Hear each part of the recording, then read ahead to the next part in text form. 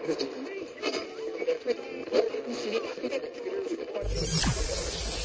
ready for unique, rare, and little-known treasures from the golden age of radio. You're listening to The Amazing World of Radio with Adam Graham. Welcome to The Amazing World of Radio from Boise, Idaho. This is your host, Adam Graham. If you have a comment, email it to me, box13@greatdetectives.net. Well, our series of The Men of 1,000 Voices continues, and we're back with a Paul Frees episode. This one comes from Studio X, and the title is The Red Macaw. Nivens was a perfect butler. He thought so, and his employer seemed to think so, too. That's why it was so easy to pilfer just a bit of cash here and there. Make a bit of a loan, as Nivens put it, without anybody ever suspecting. And then one day a strange bird flew into the garden. Nivens thought it was a parrot at first, and then he saw it was a macaw, a red macaw. And he knew that that bird was to be his downfall.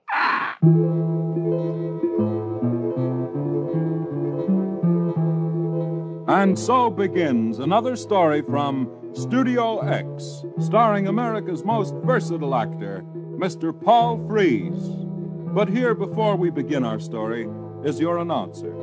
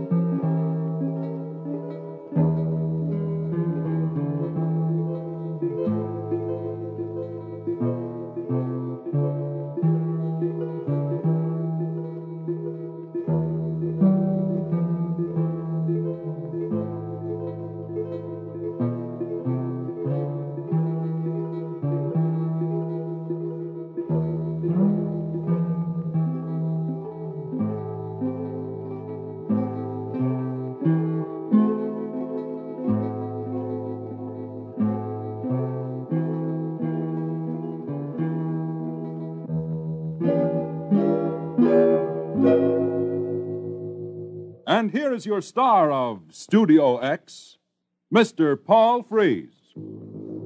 How do you do, ladies and gentlemen? Welcome to Studio X and our presentation of The Red Macaw. Well, Nivens, your papers seem to be in good order. Your references are sound. Yes, references, dare say. There's just a few more things to settle. Yes, sir. Yes, sir. You know, I travel quite a bit. I have a great many things on my mind. Yes, things, mind. Being a writer, you know, I'm a writer. Naturally, then I want you to take complete charge of the household. That includes the household budget, too. Budget, naturally. I trust that your background of honesty is as sound as your background of service, Nivens. Oh, Mr. St. John, sir. My integrity is absolutely unimpeachable, sir. Why, there would be no question, no thought of any such thing, sir. I have position, sir, and background. Why, you can trust me to the very, as they say, sir, to the ends of the earth. I can swear to it, sir. Oh, yes, very well. I entertain quite a bit, you know, and the household budget is sometimes quite large. Naturally, I wanted to make sure. There will be no question after this, Nivens. You may consider yourself employed. Oh, thank you, sir. I'm certain you won't be disappointed, and I'm certain you'll find me the very essence of honor and honesty, sir. A few days after he was hired, he slipped into the little phone room just off the kitchen and called an old friend. Hello, Bertie. This is Nivens. I have the job at the St. John household, and I'd like to make a bit of a deal with you, as it were. Go ahead. What's on your mind? Well, £2 a week to me, and your brother-in-law, the butcher, can supply all the meat for the St. John household. £2?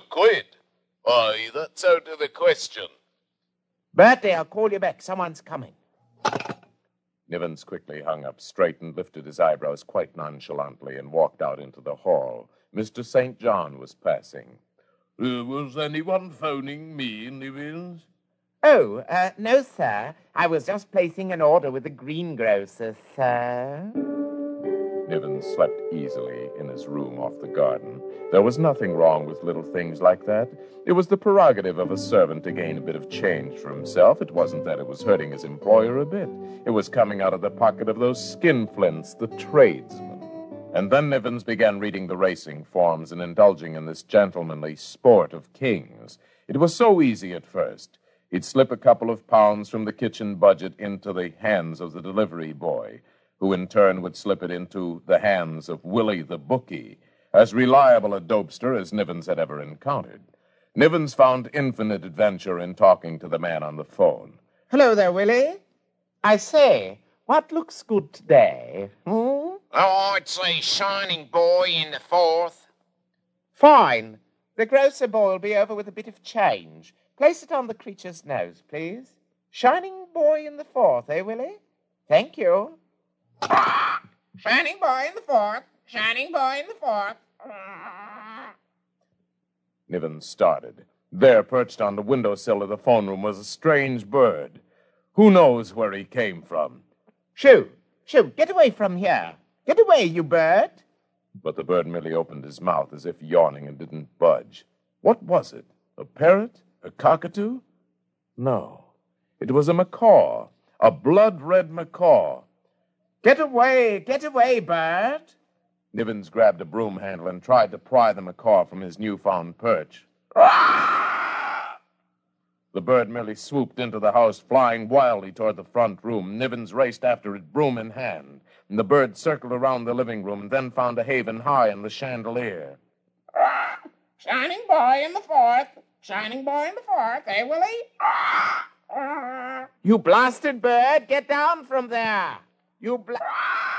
Nivens forgot about his feathered visitor a short while later when Willie the bookie called and announced that Shining Boy had indeed won the 4th. He rubbed his hands. This was marvelous. Willie was as reliable a source of information as could be found. And right then and there, Nivens determined really to plunge in. He'd been so lucky so far that he'd make a large loan from the household fund, the entire £100 of the current expense account. He didn't trust the grocer boy with that much money. He managed to get away from the house to visit Willie the bookie himself. At first he hesitated just a bit to bet the entire sum, but Willie had a sure thing. It couldn't miss.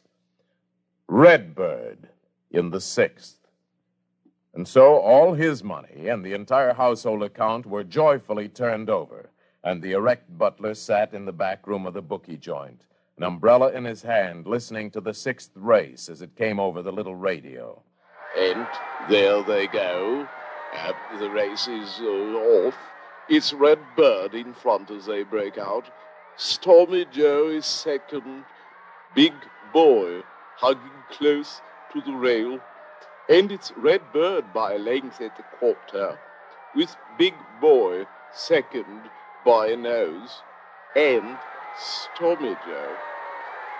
I say, it's Redbird at the half by half a length, and Big Boy moving up, as they say, and Stormy Joe.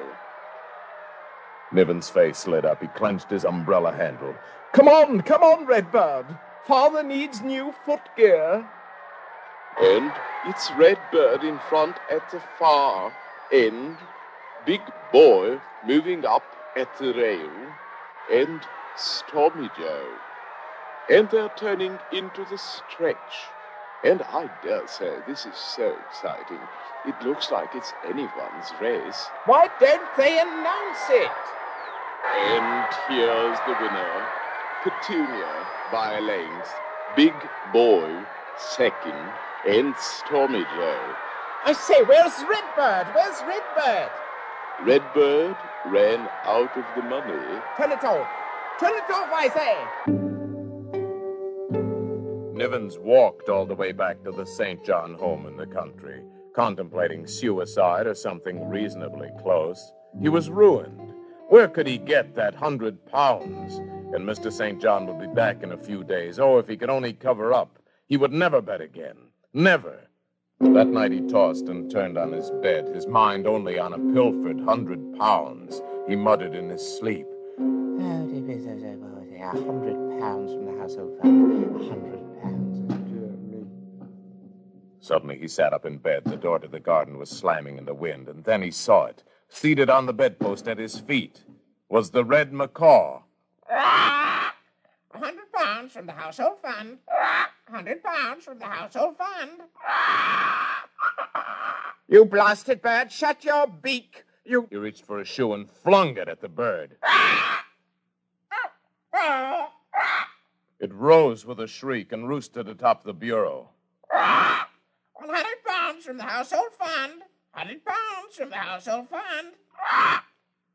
Nivens shivered. That bird would give everything away. He could cover up for a few days if it weren't for that talkative bird. Suddenly he thought, that blasted macaw didn't think. It parroted. It mocked. Certainly. He'd confused the bird, even with some of this newfangled radio stuff, this double talk. I say, Bird,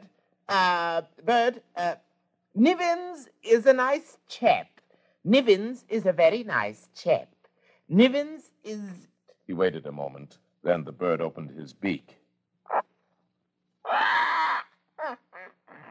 £100 from the household fund. Nivens' face went white. The bird was a curse. He'd have to get rid of it, and right away. He got an axe, a kitchen knife, and a heavy mop handle. After 2 hours of chasing all through the house and all through the garden, he managed to get the bird. With a great sigh of relief, he buried it. When he fell back into bed, he was completely exhausted, but free of this blabbering macaw. As for the £100, he'd managed to get it somehow. Right now, he needed sleep. Ah, such sweet sleep. And with no red macaw to bother him. His first thought the next morning was a new job while Mr. St. John was still away. So he hurriedly scanned the classified section of the morning paper. His eyes fell on an item that made his face turn red with rage and humiliation. The item? Lost. Valuable red macaw. Reward for return. £100.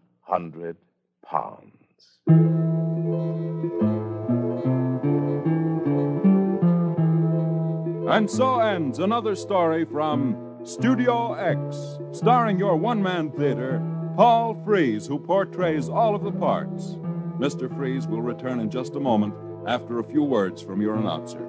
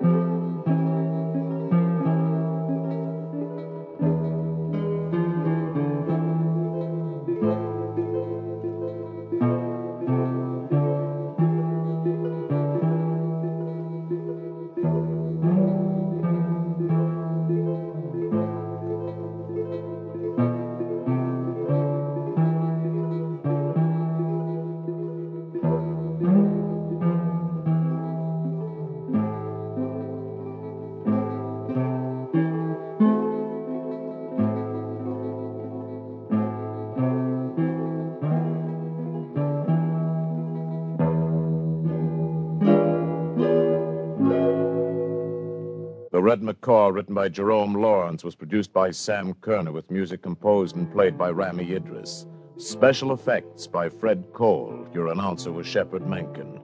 Won't you join us again at Studio X when we present another exciting story for your entertainment? This is Paul Frees saying goodbye. Until next we meet.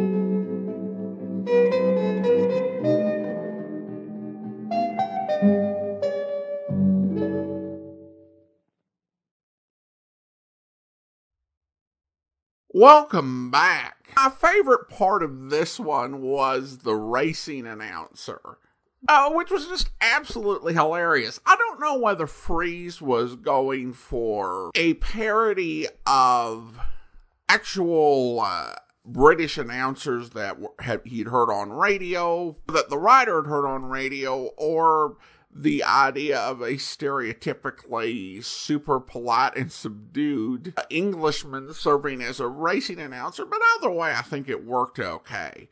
And I definitely do see a pattern with these stories. So far, every episode with Paul Frees has really leaned heavily into the big close with dramatic irony. And also we are getting stories, that have very ambiguous endings. Was our butler doomed for killing the Red Macaw? Maybe.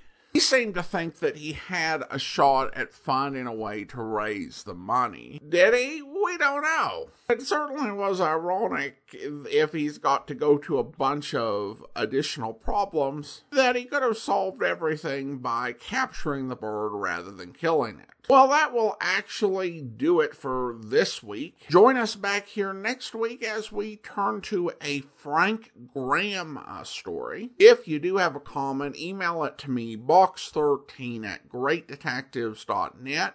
From Boise, Idaho, this is your host, Adam Graham, signing off.